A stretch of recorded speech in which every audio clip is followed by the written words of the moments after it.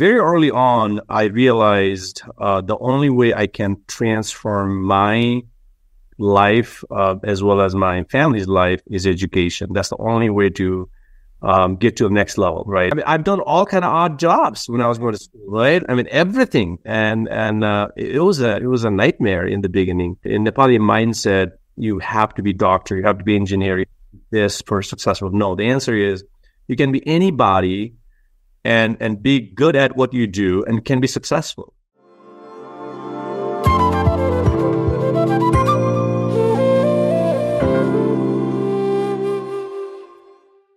Our guest today is Purna Kharel.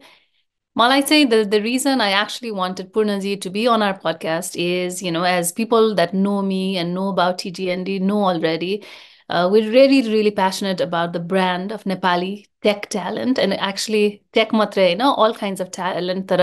Tech talent is a big thing for us. And for me, I think the work that Purnaji is doing in terms of, bringing awareness to STEM education, engineering talent, and also bringing visibility to the opportunities available for Nepal is something that we're aligned on. Actually, in terms of the timing, the timing works great because Purnaji is hosting an event in Nepal on Feb 26th, which is going to be all about talking about these kind of things, right? Nepalma bhako tech talent, how do we bring in resources? How do we really leverage the opportunities? And for me, I think the reason the timing and everything for the podcast works is because I wanted other people, other stakeholders to really learn about what's available in Nepal and how can we make things much better, Manera. And for our subscribers, we have a giveaway at the end of the season. We're really excited about it. And we want to thank Nepal Tea Collective for that giveaway. You'll hear more on our socials from that. Tara, please engage with our content. And now let's begin. How did your early, experiences in Nepal, how did that shape into the person you are? And the career professional you are? Yeah, so my journey started, in a remote part of Nepal, right, in Surkhet, growing up, late 70s, early, 80s, not a whole lot of technology. I mean, think about technology. We didn't even have a motor vehicle coming to our place, right? So very early on, I realized the only way I can transform my life as well as my family's life is education. That's the only way to get to the next level, right? I've seen some working professionals like engineers in our town, and I'm like, what would it take for me to take this lifestyle that we have somewhat a little bit better, right? Then I realized the only way I can do that is education, the power of education, right? So when I was 14, I kind of realized that, and then I started putting a lot of focus on education. Obviously, I went to public school locally, but I was always very curious about what would it take for me to really become successful in life. And I used to go talk to all these senior people like engineers or any technical people. Like, what could I do today? And they're like, go take these classes like optional math and get better at science and English and math and all these things. So I started really focusing early on what is that I need to start really focusing on, right? So with that focus and my curiosity about what would it take to get to the next level, and really always looking for a mentor or someone that can answer my question all the time, that really helped me navigate the journey, right? So early on, I learned that, hey, for me to get into engineering school, I have to go to science. Back then we didn't have that many science colleges in Nepal. It was like, Amrit Science College was number one, and getting into Amrit Science College was a dream, right? And a small kid who grew up in a village with very little English foundation tried to get into, Amrit Science College was really, really hard. But I I didn't give up because I knew that was the only path for me to get to what I wanted to get to. So I was able to get in there, after 3 months of struggle by reaching out to different politicians, different, student politicians. And I was able to get into OSCO. It was called OSCO, and then I did my, ISC. It's called ISC, right, in science over there. Again, that's when I realized that I really need to work hard to transform my life, right? I met a lot of very talented kids. They went, they were very successful from their, a school where they went to, like, St. Xavier's and Buranikanta and all these good schools. Those are the kids that I was competing against. And I'm like, what is the difference between me and them? And, they have very strong foundation. They came from a very strong school. So I realized, like, I have a big gap to fill, right?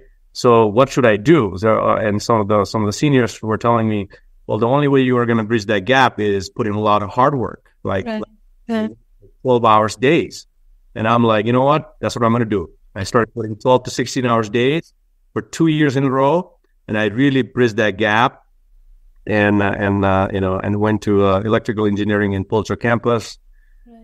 That's pretty much how I started. And very early on, I realized, engineering is the only way to get out of where I was and really transform my life. And I really kind of stuck to that idea along the way, No, I love that. And I love that how, you looked for mentors even before mentorship was a concept, right? Especially in Nepalko context. So I love that. And true, how you were always, looking at comparing yourselves to others that are in a very productive, progressive way. I think that's something that, we can all learn from. That's fascinating. How was your transition from Nepal to the US? And can you tell us about some milestones and challenges you faced, Betibela? Yeah, so one thing I forgot to mention like I said, early on, along with my desire to pursue my higher education, especially in the engineering industry, another thing that hit me really hard early on was, in addition to education, what else should I be doing with my life to transform my life from where I was, right? Not just my life, my life, my family's life, and eventually my community's life, right? That was kind of always my idea. So then I realized entrepreneurship was another thing that I really need to start looking into. My father was a small business owner, so I have seen him doing his small stuff. I knew how to make money. I knew what the cash flow was. I mean, early on, I kind of learned that a little bit, but it was a very small scale business. But at least I learned what the profit making process was, right? And what the scale may look like, right? Even though he was not able to scale, but I was able to kind of understand that part early on. So then I started thinking about, if I can really integrate technical education and then convert that into entrepreneurship somehow, that may be a better way to really take this to next level, right? Then I started, like I said, meeting with, a lot of, construction industry people that may have come through, technical education, running, construction, companies and stuff like that. I really tried to learn what were their journeys and what are the things that they actually accomplished in education, how that helped their, professional life and entrepreneurship life. So I was always very curious and excited about those type of stuff, right? Then when I was trying to look for engineering career or engineering education, I thought electrical engineering would really match Nepal's need, because early on I realized Nepal has a huge hydropower potential, right? And then electricity, hydropower, I'm like, you know what, these are related stuff. Maybe we can do something about it by pursuing this education that helped me do something in that industry, right? So I got really excited about electrical engineering. Throughout my engineering studies, 4 years, I was always figuring things out about, okay, what can I take from this education and convert it into some sort of like business, right? Then in my 4th year of my education, I was able to do a project called microhydro design in Nepal. And back then, microhydro is like tiny 3 kW to 100 kW type projects all over the country. Was kind of hotcake back then, right? So I was lucky to do that project, part of my final year project, and then after graduating bachelor's degree, I was 23, 24. I went to work for a small company. Within a month, I realized I just didn't like that. I started my own company doing the microhydro design. And we grew that company to almost 25 engineers in 12 months. And we did 35 plus projects all over the country. I mean, we were having a lot of fun, but I learned a lot about, sales and, execution and, cash flow and all that good stuff. Right. So after that, back then it was, because our work was in very remote part of Nepal, right? The mouse insurgency was causing us a lot of trouble doing our projects, and I was young, so I had a desire to kind of see the world and pursue my master's, right? So then I decided to come to U.S. to pursue my master's. Again, coming to U.S. in early 2000. Power, trying to get into power engineering degree was very new for our group of friends, right? Everybody wanted to go to computer science and tech and coding and all that, right? So I'm like, yeah, that might be easier way to get a job after graduation, but I wanted to stick to my passion, which is power and electrical, right? So we took a risk of really getting into power. Even though we had a risk of not even getting a job, right? So we stuck to our passion, and I did, and then we completed our master's with power engineering, and we got lucky. We found a job right away, like within a few weeks. I had a job at a global engineering and construction company in power industry, like exactly what I wanted to. So the challenge was, back then the internet was not that, available. People were not using a lot of resources, and that data were not available, right? So we had to rely on friends and families, and media was not that strong. So adjusting to U.S. culture was I will never forget that, right? I mean, we just didn't know how to operate, how people think. Right? So I mean, it's a big learning process. Yeah, understanding the culture was a big deal. I mean, it took several years to really understand how system works in the U.S. and how actually people think and people actually behave, right? Right. And that was the biggest transformation from coming from Nepal to here. And in Nepal, I was running a business. You're a big deal, right? You come here, you're everybody's boss, and here you have to, we start from scratch, right? Scratch. I mean, I've done all kind of odd jobs when I was going to school, right? I mean, everything, and it was a nightmare in the beginning. Of course, not easy, right? The life skills, right? That is helping us today, So exactly. No, I do love that, you followed your passion. I think, especially when you're young, I think it's so easy to be like, oh my God, which job pays the most? I'll study that, right? And especially, coming from Nepal, I think we all have that, okay, right? That even, you were able to look at the opportunity cost and follow your passion. So, I think our sort of hope for the younger generation is also that, okay? That you don't always have to be that sheep in that herd. You can take your, do something different, but still make a life out of it. I know. Absolutely. And that's the good thing about US, right? There's an opportunity for any kind of ideas, right? Again, that's one thing that, you just said, in Nepali mindset, you have to be doctor, you have to be engineer, this for successful. No, the answer is you can be anybody and be good at what you do and can be successful. Saying that's right. And that's what I learned early on, and which was very, like I said, when we came here, I think I found one Nepali guy in the entire US doing power engineering job. Yeah. Amazing. Yeah. And then we've come such a long way from that. I think not just in terms of, just the sheer number of Nepalis in the US, there are also a lot of people doing a lot of exciting things. So, I think for our diaspora, it's such a different time, Paila Banda, right?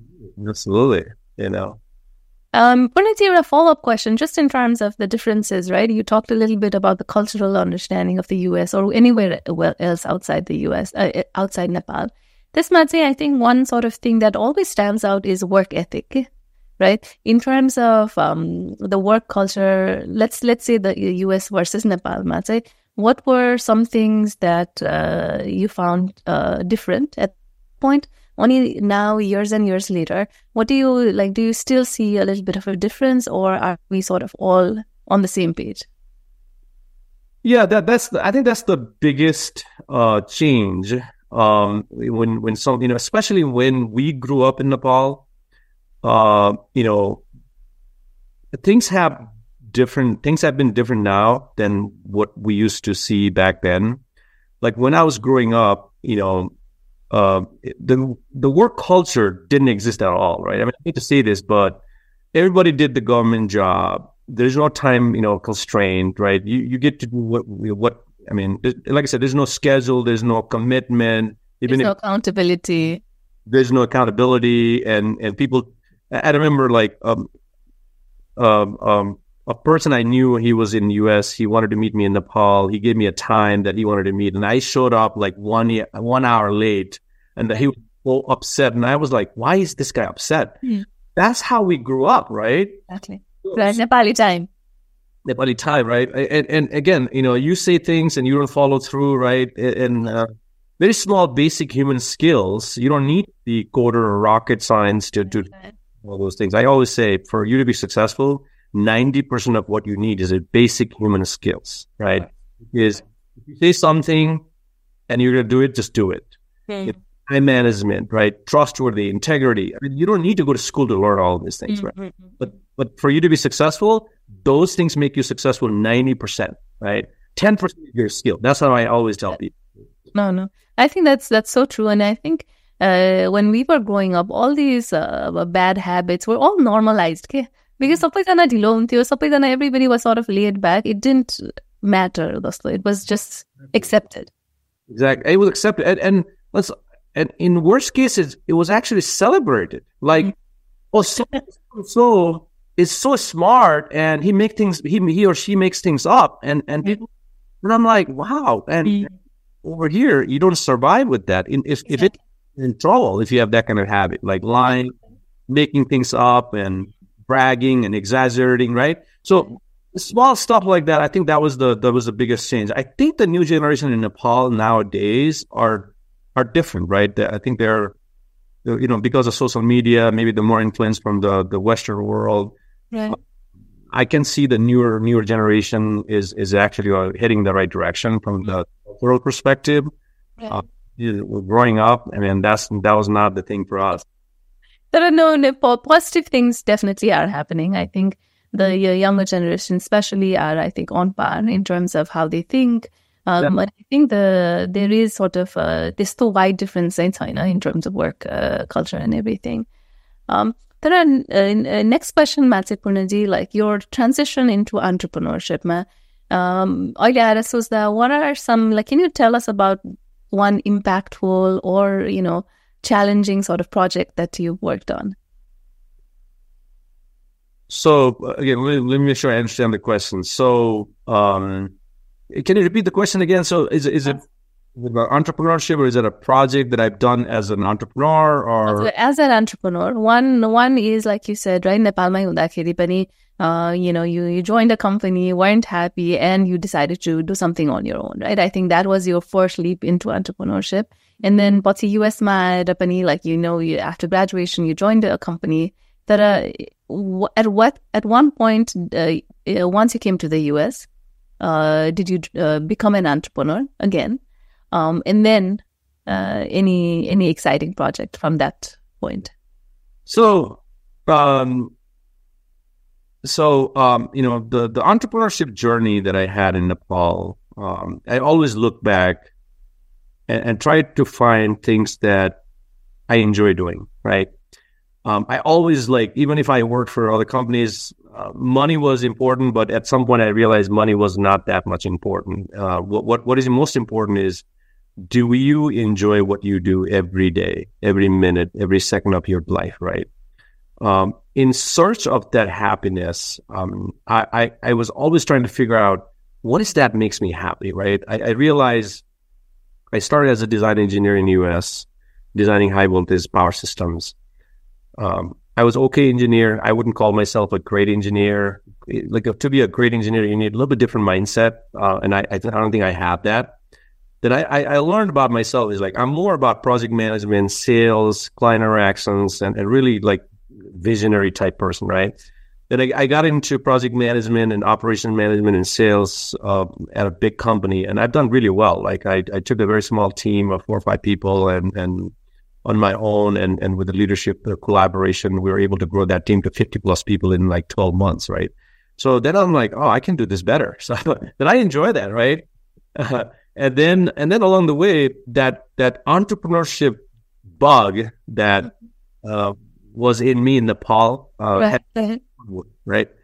And then I realized the reason I was able to do a better job on sales and project management and client, relationship is because of my entrepreneurship mindset, right? Mm-hmm. And then I worked for big companies, 3, 4 major global companies, at a high level, like director and above level, right? So then I kind of learned when you get into the certain level of big companies, I learned that somewhere in this big corporate world, the soul of what matters is lost, right? Is like, to me, it's a very simple world, right? It's like people do the work, client pays the bill, and that's the business, right? As simple as that. Companies become so big, they lose the fact that matters, right? Which is those two things, people and client, right?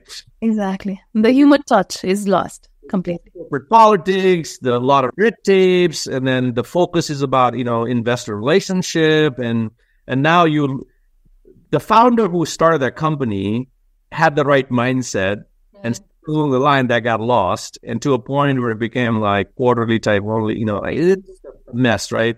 So I was working for a big company, he lost a lot of contracts and got in trouble. It was bought by the company, and the whole department was dissolved. I mean, that was like the everyday thing, right? And I'm like, I think there's a better way to do this than what they're doing. So that's when my entrepreneurship bug and the corporate frustration kind of piled up together. And I told myself, like, if I don't do it today, this will never happen. So, but you channel this into all your frustration into something, positive and productive. So, and here I'm sitting, right? I can see there's so much opportunities out there, and these big corporations are so busy fighting their internal battle. Right. We don't even have time to solve the problem, right? I'm like, we can solve this problem with that, right?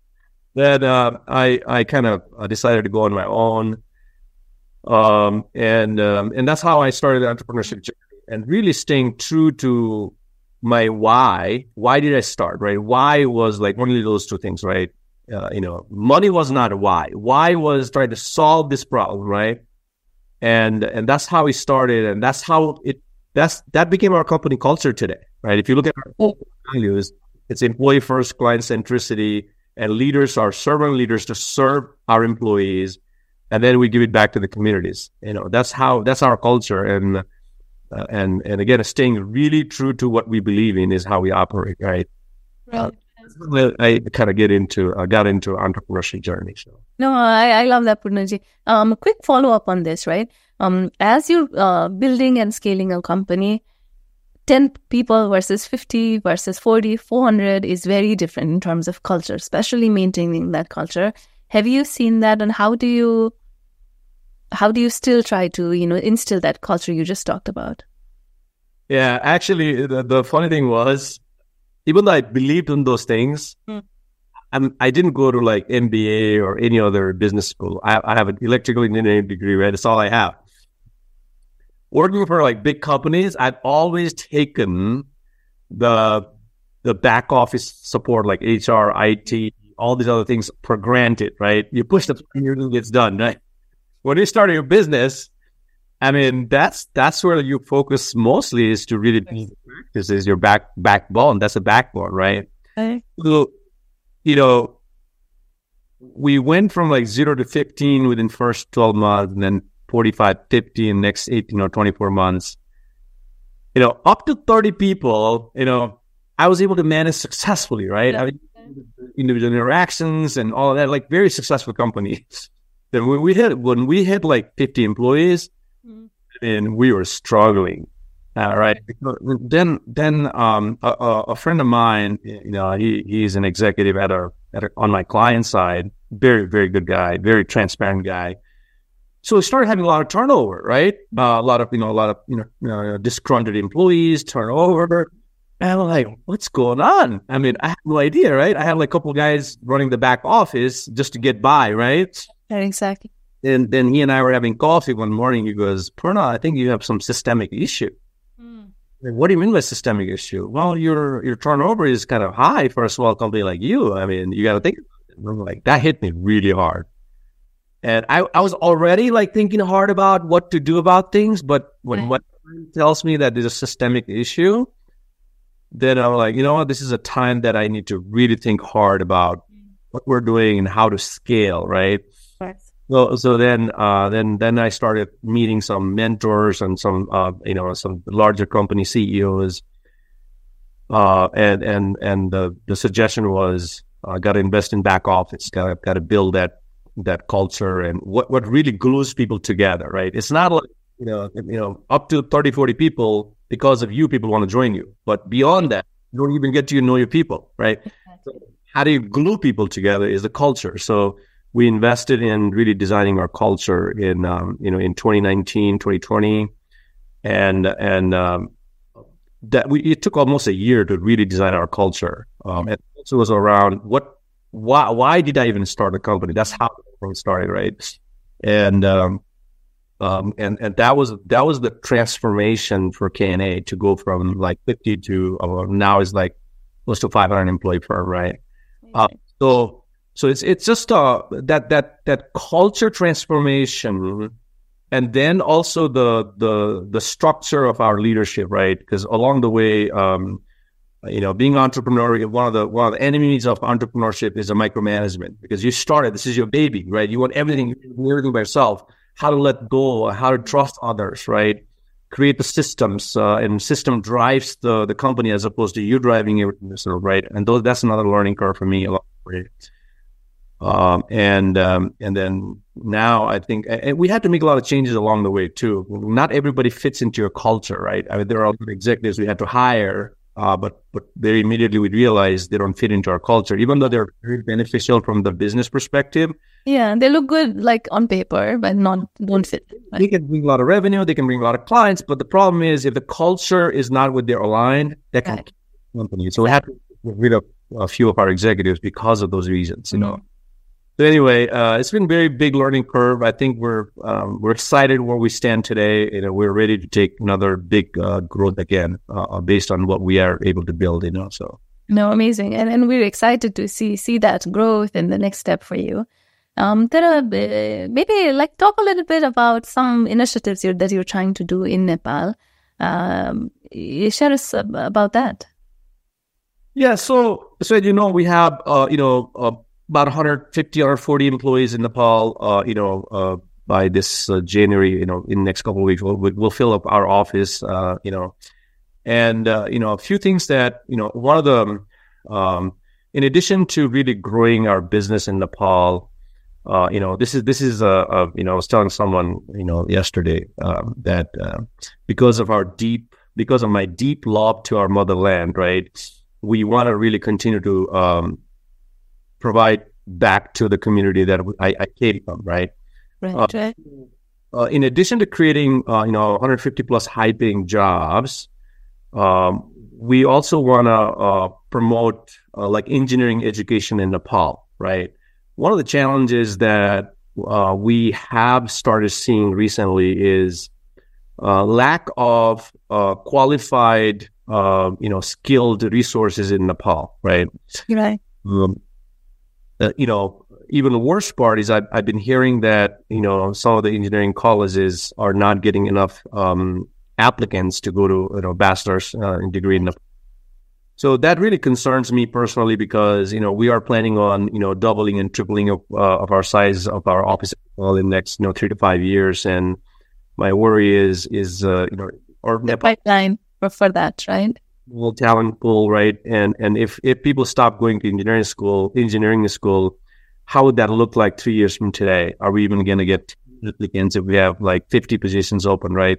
Exactly. So look, what I'm trying to do recently is to really help promote engineering education in Nepal and really try to tell young people that you don't have to rush to come to overseas right after your, you can get your engineering school while, eating your dal bhat with your, mother and father and enjoying the culture. That even work in Nepal for a few years, get real, experience. Hands-on experience, exactly. Come here to be very successful. You have to come here right after a +2. That's just, a lot of times those people even have hard time completing their bachelor's degree, right? Exactly.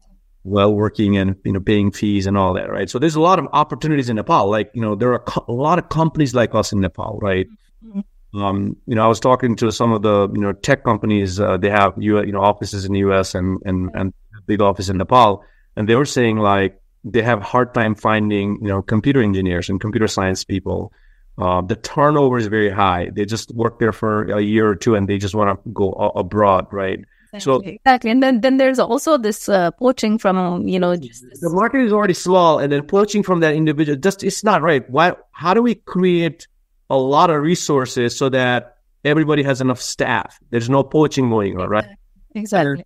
How do we take that to next level where we have the best STEM education and engineering education in South Asian countries where big, tech want to open an office in Nepal, right? Of course. That's the hope, Purnaji. And I think that's the reason, Hajurama, we connected as well, right? I think at TGND, that's what we want to also promote and highlight, right? That there are entrepreneurs like yourself that are really trying to create these opportunities in Nepal. I think what's also been happening is a lot of people, young people, don't even know that there is a lot of work going behind the scenes to make that happen. That there are opportunities where they can get good salaries, live with their family, and enjoy that for a few years, and they don't have to be so desperate to jump out of Nepal immediately, Manera, right? Absolutely.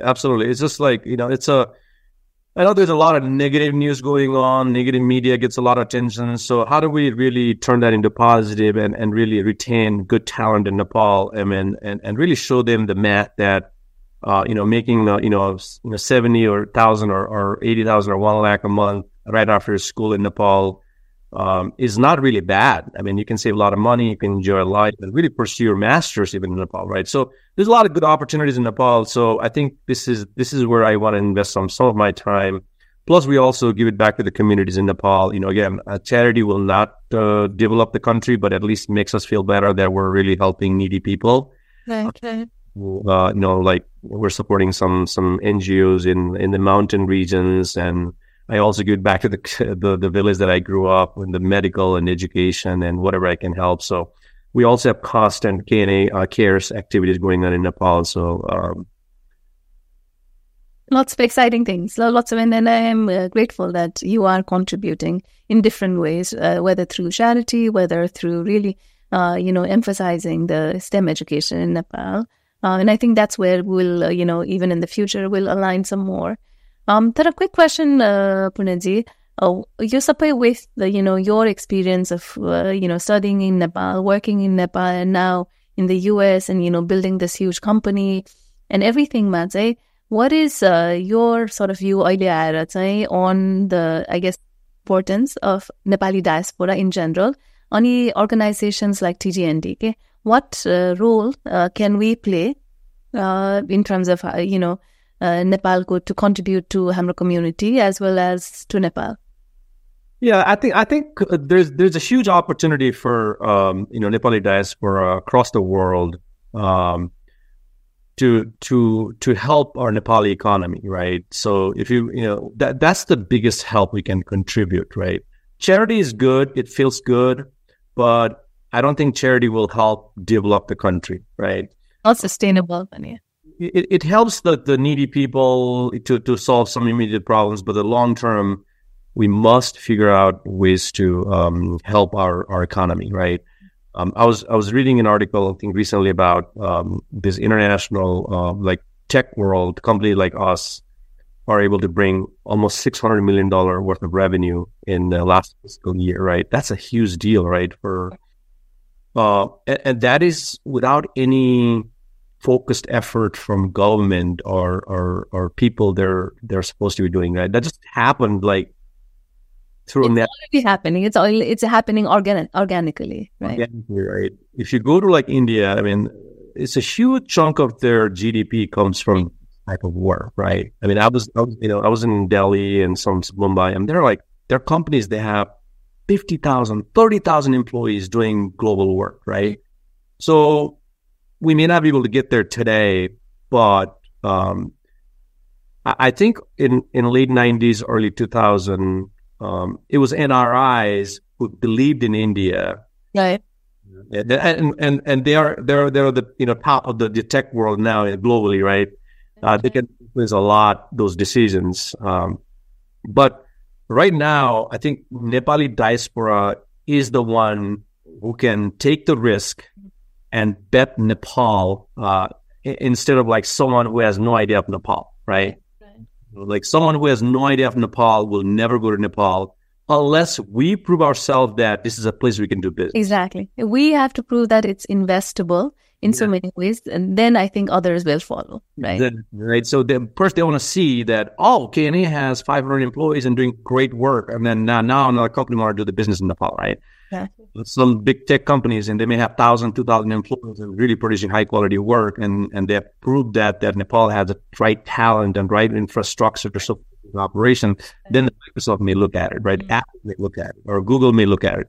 But I think it must start with diaspora, right? In the last 20, 30 years of our migration, even though it was bad for our country, but I think this may turn into a blessing for our country where most of our people have reached to a certain potential already, whether it's entrepreneurship or corporate ladder or whatever it is. They all can really, if they can put an effort, they can make differences. Like someone, maybe at a director or VP level at Microsoft, right, can throw an idea to their executives meeting like, hey, Nepal could be another way we can go and start an operation, right? So I think if we can really think hard and try to do something about bringing a piece of what we do internationally to Nepal, could be fully. Of course. It doesn't matter, right?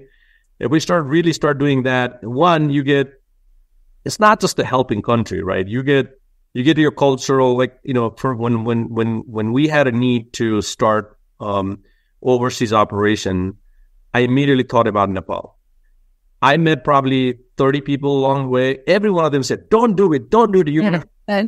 But what made me strong was, if anywhere in the world, I want to do it in Nepal. For a couple of reasons. One, I know exactly how Nepali people work. Right. Exactly what the risks are, right? And I know how to mitigate those risks, right? And I have my family in Nepal. I can call them. Right? So I'm sure every one of Nepali diaspora people have that connection back in them. Instead of going to India or Middle East, anywhere in the world, I would go to Nepal, right? Really start. So that is my suggestion and recommendation to people. So. No, of course. And I think, people like you are also setting an example, right? In terms of that Nepal is, risk bhye pani, we can mitigate it. We know the nuances, Vanera. And I think, TTND ma chahi, that's also what we want to highlight, right? I think Nepali diaspora, like you said, I think it's more educated, powerful, like in powerful places, whether, you have your own company or you are high up in that corporate ladder, that I think our work so far was so fragmented. Okay? We didn't know what somebody else was doing, and there's so many common threads, right? I think across what people are doing. So hamro hope is to actually, showcase that. And I think त्यसले गर्दाखेरि there are positive outcomes hopefully to come out of that. Absolutely. I mean, again, people learn by seeing, right? And it's one thing to say, it's one thing to do it. Right. Other people doing it, they learn fast. So I think with the power of media and sharing with everybody else, I think let's continue to inspire a lot more diaspora people to do our economy, right? So. Perfect, Purnaji. And on that note, my last question, Lama question, my last one. There's a lot of, younger people, students, early career professionals that that might look at you and say, oh my God, I want to be like Purnaji, right? What are one or two, pieces of advice that you can give to these people? Yeah. So, dream big, right? You got to dream, but don't try to copy others because everybody has their own journey, right?